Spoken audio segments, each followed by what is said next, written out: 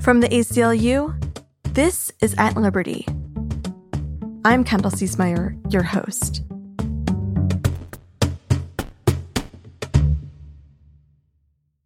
When Ice-T and his band Body Count released the song Cop Killer in 1992, it spurred nationwide outrage. At the time, Bill Clinton and George Bush were both running for president, and condemning Cop Killer was among the handful of stances where they found common ground. Officials and police departments called for a complete boycott of Time Warner Inc. for refusing to halt the sales of the song. In response, Time Warner publicly stated its unshakable commitment to stand by the freedom of expression of their artists, arguing that, quote, Cop Killer is an artist's rap on how a person in the street feels. It's a shout of pain and protest, raw with rage and resentment, end quote. Professor Carrie Freed of Winona State University conducted a long study that year in an attempt to contextualize this dialogue in research. She found that participants exhibited several implicit biases.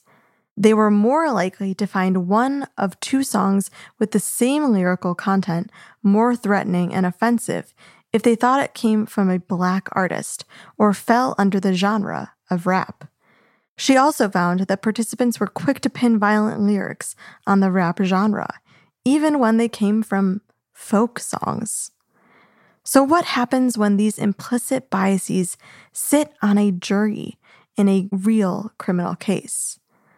Across the country, rap lyrics are on trial as prosecutors pull from expressive words of artists, and judges deem these songs to be admissible evidence in court. Joining us today to discuss the evolution of this practice is Eric Nielsen, professor at the University of Richmond and co-author of the book Rap on Trial: Race, Lyrics, and Guilt in America. We're also joined by New Orleans rapper, songwriter, and former member of the 504 Boys, Mac Phipps, who experienced firsthand how the use of lyrics on trial can lead to a wrongful conviction. Eric, Mac, welcome to At Liberty. It's a pleasure to be here. Thank you for having me. Yeah, and thank you for having me. Of course, we're so excited to have you. Mac, I want to start with you, as you are the resident rapper of the group. In the introduction, I talked about 1992, that era of rap music. Right. The 90s were very notable for the genre. This is also when you put out your first work. Yeah, so I was like 12 going on 13 at the time. Amazing. And what about that time was exciting about rap? I think back then, the lines of where you were from in hip-hop were drawn a little. You knew when you heard certain things, what region it came from, what area it was from. There was a time where hip-hop was spreading across the country, and everybody in different cities and in different regions was establishing where they were, within hip-hop. And it was a golden era for me. It was a golden era for hip-hop. And it's not just Ice-T that found his music in hot water. NWA was notable for their songs of resistance. Songs like Fuck the Police come to mind. Right. Years before that, you had a group called 2 Live Crew, who basically were banned because of sexually explicit lyrics or whatnot. So they actually put a project out called Banned in the USA. Eric, what can you tell us? I mean, you've written a book about rap music being on trial, which we will get into, but from your research, from perhaps even your personal interest, what can you tell us about kind of the historical context of this time? Well, it was definitely the time where, as Mac noted, you started to see the emergence of regional styles that were definitely recognizable. Also, that's really about when quote unquote gangsta rap and then all of the subgenres that would fall under that really took off. One point I do want to make is that Ice-T's song Cop Killer was actually a heavy metal song.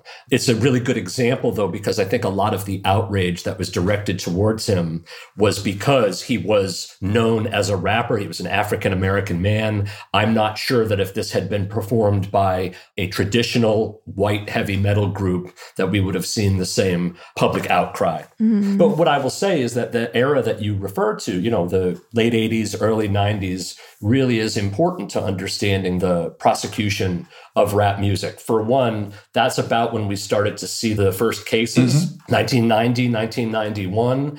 And that really did track pretty closely with the emergence of gangster rap because, you don't hear Talib Kweli or Mos Def lyrics being used in court. I also want to talk about this at the time was happening in conjunction with the race riots spreading across the country.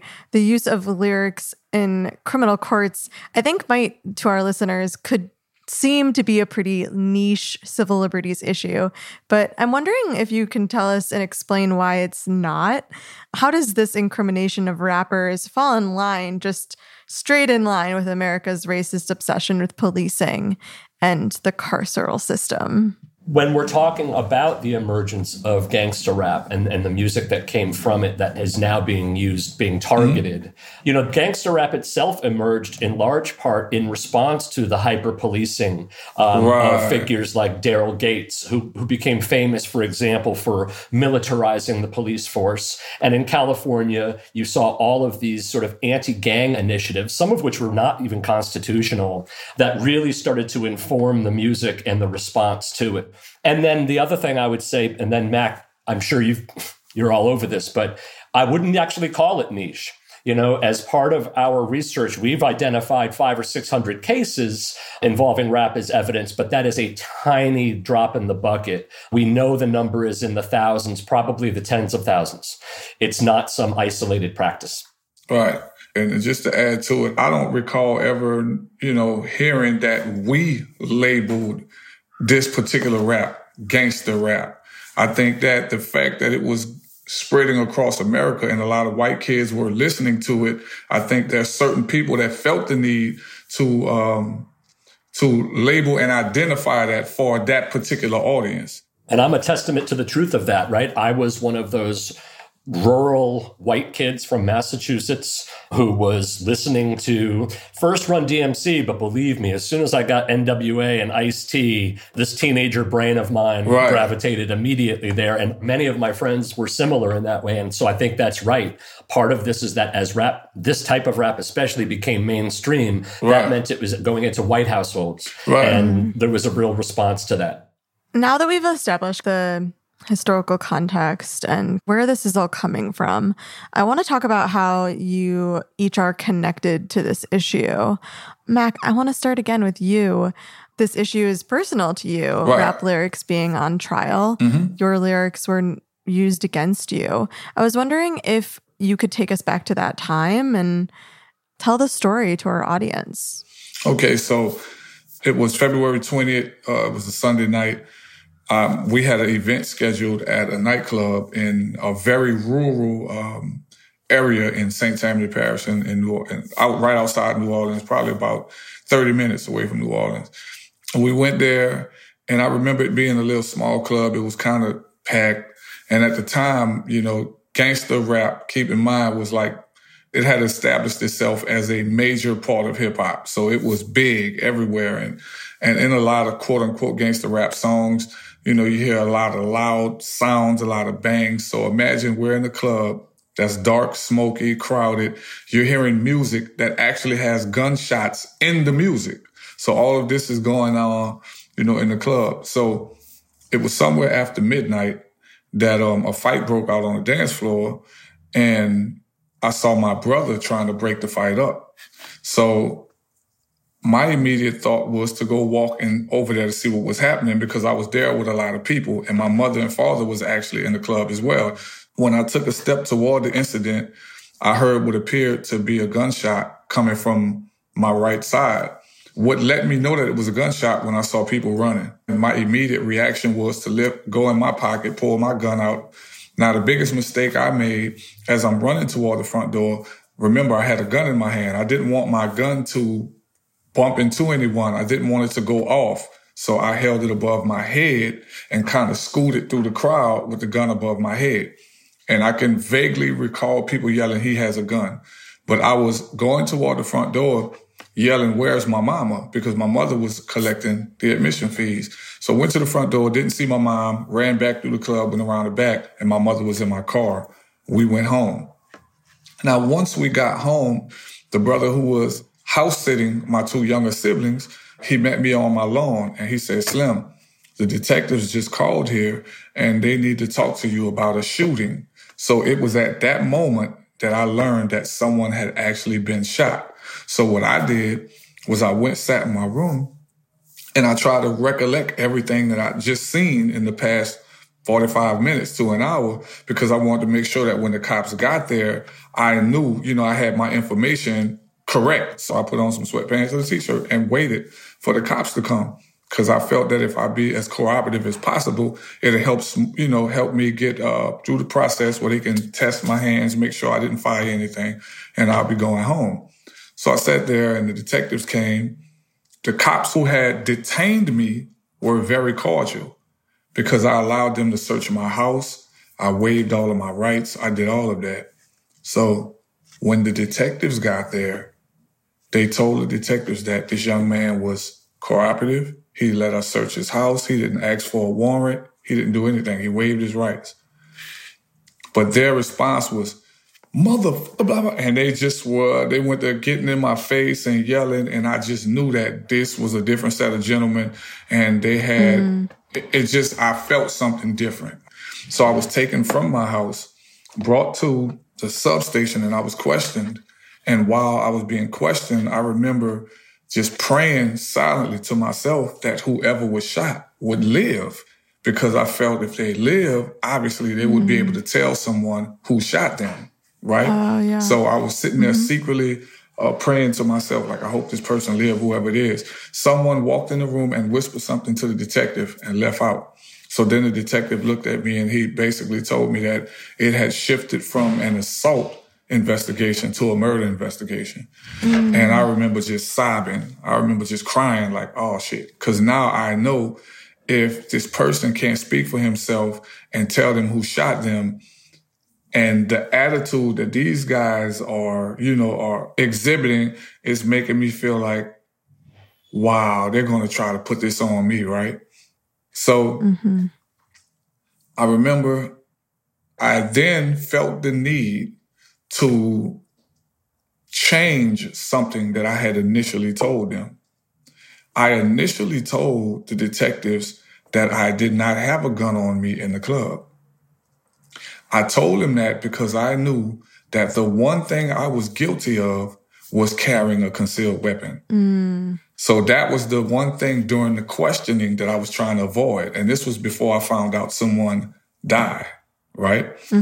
And so once they told me someone had died, I told the cops, no, I did have a gun on me. Now I want to show you where my gun at, because now I need this gun to prove my innocence. You know what I mean?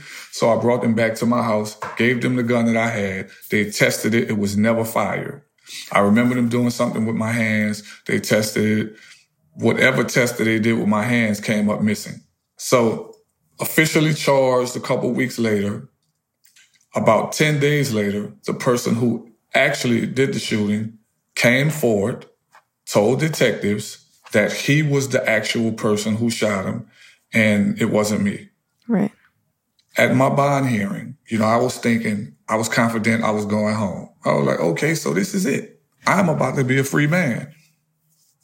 Didn't work out that way. The prosecution stated in court that they received information that they never presented, by the way. They never presented this information. But they said that they had received information and they have reason to believe that this young man was compensated for his confession, which makes no sense. They didn't allege that I paid him to shoot anyone. They alleged that I paid someone to go to prison for the rest of their life. So because they knew it didn't make any sense, the way they framed it was he's trying to claim self-defense. He's trying to get himself and Mac off of the charge. Oh, okay. Yeah. That doesn't even make any sense. So you have a person that actually confessed to the shooting. They've done their investigating. They digged for information. They dug here, they dug there. And what they were left with is a young man who was 22 years old, gainfully employed, who had never been in any run-in with cops, and who displayed a very mild manner in court, who didn't get in any trouble in the jail, and whom everyone they spoke with was able to say that, oh, this young man is just mild-mannered. This is who he is. So we didn't have anything on him. So the only thing that we had that shows some semblance of aggression is his music. So they were tasked with it was a serious task because, you know, you're trying to prosecute someone who you basically have no physical evidence. You have no credible witnesses. So you had to turn to his music was the only thing that you can display for this jury to show some type of form of aggression or some type of semblance of aggression from him. And that's where the song lyrics came into play. Yeah. And Mac, you served 21 years? 21 years and 4 months. That's just such a disgrace. Thank you for sharing all of that. It sounds like an incredibly traumatic experience. Quite traumatic, to say the least.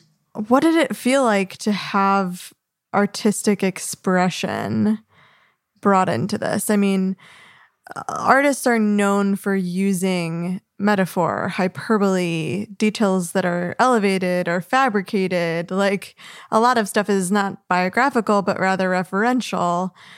How did it feel to have that used? It felt horrible. I like to think that we don't live in a society of idiots. People are more intelligent than they portray to be. When we watch movies, we have actors portray these roles. We get caught up in it because it gives us something to get, you know, to fall into for the moment. But we know that all of this stuff is fake. So to have them use, and then, you know, to have them use their pick and chooses of of the parts of lyrics that they want to use. That's what's also disheartening, because I can take the average young rapper right now. He may say he killed 100 people on this song, but he also said on this song he owns a Learjet. He has like 45 different Rolls Royces. So, I mean, we can't pick and choose which part we're going to say is true. And a public defender. He's got 45 Rolls Royces, but he's been declared indigent by the court. Right. Right. It's poetry. The meaning is actually up for discussion, Right. up for interpretation, Right. up for the consumer's personal experiences to be projected onto the music or the artwork. And yeah, it's intentionally fluid. That's particularly true with, you know, African-American vernacular, Black vernacular, and Black musical traditions, but that's true for poetry generally. And so that's what's so concerning, is that all of a sudden you have police and prosecutors who, by the way, have almost zero training ever with any of this, coming in and ascribing fixed meaning to words and ideas that were intentionally written to provoke the opposite response. I want to turn to you, Eric. As I mentioned in the introduction, are the co-author of a book called Rap on Trial about this exact issue. And I'm wondering how you also personally came to this work. How did this enter your life? Well, yeah, I was somebody who was drawn to rap music just sort of at an entertainment level, you know, starting as a teenager, and always enjoyed the music. But when I was going to college, you couldn't take classes on hip hop. You can now. And then I eventually started taking a real interest in African-American literature. And if you study African-American literature, you really can't divorce it from the musical influence. They're so closely intertwined. And so that's when I really started to find I guess, a lane, something that really interested me. And I was specifically interested in the relationship between Black creative expression in the United States and law enforcement, and what the law and that relationship meant for the art and how it responded to surveillance, to harassment. And so that's been my research, and starting from the, antebellum South to present day, I've written about all periods around there. But when I stumbled across this phenomenon, the use of rap lyrics in particular in criminal cases, I actually came about it because a colleague of mine in the UK named Ethne Quinn at the University of Manchester was actually doing something similar in the UK, uncovering that grime lyrics were being used in a similar fashion. And I thought to myself, okay, if it's happening in the UK, what do you bet it's happening in the incarceration capital of the world? And this was just as I started that investigation. Lil Boozy, who's now Boozy Badass, was on trial in Baton Rouge. They were using his lyrics. But aside from a few high-profile cases, I wanted to see how pervasive this was. And so I started digging. And so that's when I sort of stumbled into this expert role. And since then, I've probably worked in some capacity on 100 or more cases. I've testified in a dozen or so at the state and federal level. I will say one other thing. I had no connection to Mac's case. That was barely out of undergrad when that happened. Since then, when I've gone around the country talking about this, what I go out of my way to say is my role is not to speak to the guilt or innocence of people. It's to speak to their need for a fair trial and my strong conviction that using rap lyrics generally, if not always, denies them that. But I would say all that as a disclaimer, and then I'd say, okay, but there's one exception. There's one exception where I am actually attesting to the innocence of somebody, and that's Mac Phipps. His case was so egregious. I have since come across other cases that are equally egregious, to be honest, but it was so shocking to me that this kind of miscarriage of justice could occur. And if you're someone like me, actually someone like Mac too, who never really had any run-ins with law enforcement or the criminal justice system, I anyway, was naive. I believed that there was still due process that, yes. And so seeing this and then seeing other cases, many other cases like it, really shook my faith and at the same time motivated me to push back. Yeah, I agree. I totally agree. I think I was naive enough to think that the system worked properly until I experienced that it didn't. I appreciate, Eric, how you say you're advocating for people to have a fair trial, because I think that's, no matter kind of what your beliefs on the validity of the carceral system, period, as a methodology for restoration, the idea that everyone deserves a fair trial is something that feels like a very American value. Mac, I want to talk to you about this idea of incrimination and just like how it could potentially thwart the expression and the development of the genre of rap. What has the reception been to cases like your own from the community? Well, unfortunately, I think that more people in the community should be more outraged about it. I mean, and I think that we need to do something about it because my motto is ultimately with everything or every position that I take in life is, to treat others the way I want to be treated.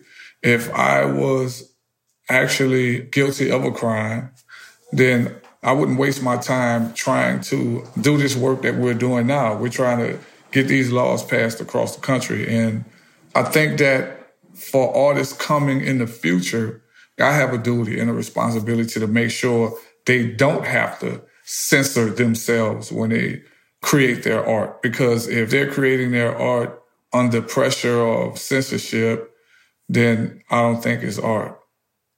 So that's what makes it important to me. And I want to make sure that they don't have to worry about that when they're creating. I think there's an obvious racial element to all of this. So the overwhelming majority of defendants in this situation are young men, Black or Hispanic. This is who's being targeted. Right. But, another racial element is the relationship between the recording industry and young Black or Latino artists. Master P was probably the exception in this, but, a lot of the major labels were overseen by predominantly white executives who had no meaningful connection to the communities out of which many rappers came. And they did actually pressure many artists to take a more thug-like approach to their music, even shelving albums until artists would agree that they were going to do more of the gangsta styles. So that, as an expert, that's also something that I try to convey to judges and juries, that these are young entrepreneurs. They are responding to market pressures the same way professional wrestlers do, horror film directors do, everybody else. It's also important for all of us to understand how truly cruel this practice is, because on the one hand, we limit all of these opportunities. We create some avenues to escape those, poverty, violence, and then we slam the door when you take advantage of one of those opportunities. It's a rock and a hard place. Right, and that really does represent our criminal justice system. I mean, that in and of itself is what we're looking at. I couldn't have said that better. Yeah, me neither, Mac. Me neither. I want to talk about what kind of lyrics are criminalized, how this kind of operates in an actual trial or a court case. I mentioned that some cases are actually being reopened. Eric, what's at play here? So the rap lyrics and videos are used at all stages of the process. So they can be used to motivate investigations, to include reopening years-old cold cases. They can be used certainly in indictments, and they're used routinely in indictments. And then they can be used, obviously, at trial and then post-trial at sentencing. I've served as an expert in a couple of death penalty cases where there is that execution, that second phase, where they use things like that to determine whether someone's going to be put to death or not. But what we focus on is the trial phase. Most of the time, it's prosecutors using lyrics to establish the defendant's involvement in some underlying crime. So you've been charged with a shooting. You made songs that mention shooting. 1 and 1 equals 2. Now we are using it to show that you have knowledge of guns, or that maybe it's motive and intent, something like that. Yeah. Or if you wrote the song after the crime occurred, you just wrote a confession to it, right? You're now confessing. So that's the most prominent set of cases, but there is a small but and growing subset of cases where the lyrics themselves are punished because, the First Amendment, although, fairly broadly written, there are some categories of speech that it doesn't protect, and that includes so-called true threats. And so we have seen a number of cases where young men are prosecuted because their lyrics are viewed as actual threats to people. And so those are the cases where we see the First Amendment most clearly implicated. Eric, some people listening to this conversation are going to be asking themselves about how using rap lyrics in a criminal trial squares with what we see both in the Constitution, but also in legal case precedent about free speech. The Supreme Court ruled that it is unconstitutional to use protected speech as evidence when that speech is irrelevant to the case. And this was established in the 2013 case Dawson versus Delaware. The case itself set a higher standard for the use of evidence when it comes to art forms. But yet still today we see rap lyrics being used to reopen cases and being used to incriminate people. How? Why? Explain how this works. Yeah, the Constitution does talk about freedom of speech and assembly if you look at the text of the Constitution. And I think just as important is that courts have, repeatedly upheld that expression is creative expression, artistic expression is protected by the First Amendment. Political expression, artistic expression. So we're talking comic books, films, music, you name it. That's one of the reasons that this practice is so concerning, is because you have a First Amendment, you have courts that have repeatedly reinforced the notion that artistic expression is protected, and yet this is still happening to rap artists. There are certain types of speech that the First Amendment, according to the courts, does not protect against. I mentioned true threats. There are a handful of categories. But generally speaking, rap music should be protected. Now, one of the issues is that An organization like the ACLU almost exclusively approaches this as a First Amendment issue. Mm-hmm. And that has not been a successful approach. Although, why do you think? Well, because in every case I've worked on, lawyers will make two arguments about why the rap lyrics should not have been admitted. They will make the rules of evidence argument being, this is so prejudicial that its prejudicial value is more significant than any probative value it has. So the prejudicial outweighs the probative. Those are the rules of evidence. And then they will also make the First Amendment freedom of speech argument. That never gets any traction, ever. Judges do not acknowledge that. They always rule on this in terms of the rules of evidence. So the First Amendment approach isn't particularly successful. That's unfortunate, but that is how it's played out so far. And so what do we do? What is the solution? Well, one thing I want to add too, and just one last thing on the First Amendment sort of arguments, is the First Amendment argument around artistic expression, or any expression really, typically involves some slippery slope argument. So the argument is that, hey, you might not like or care about rap music, but someday if you don't stand up for rap music, it's going to be the things you love that the government comes for. It's a good argument, but it's not an accurate argument, because we've already seen over 4 decades that isn't true. It specifically targets rap music. It isn't going to spread to white art forms, because it would have already. We have plenty of violent genres, musical and otherwise, and it hasn't.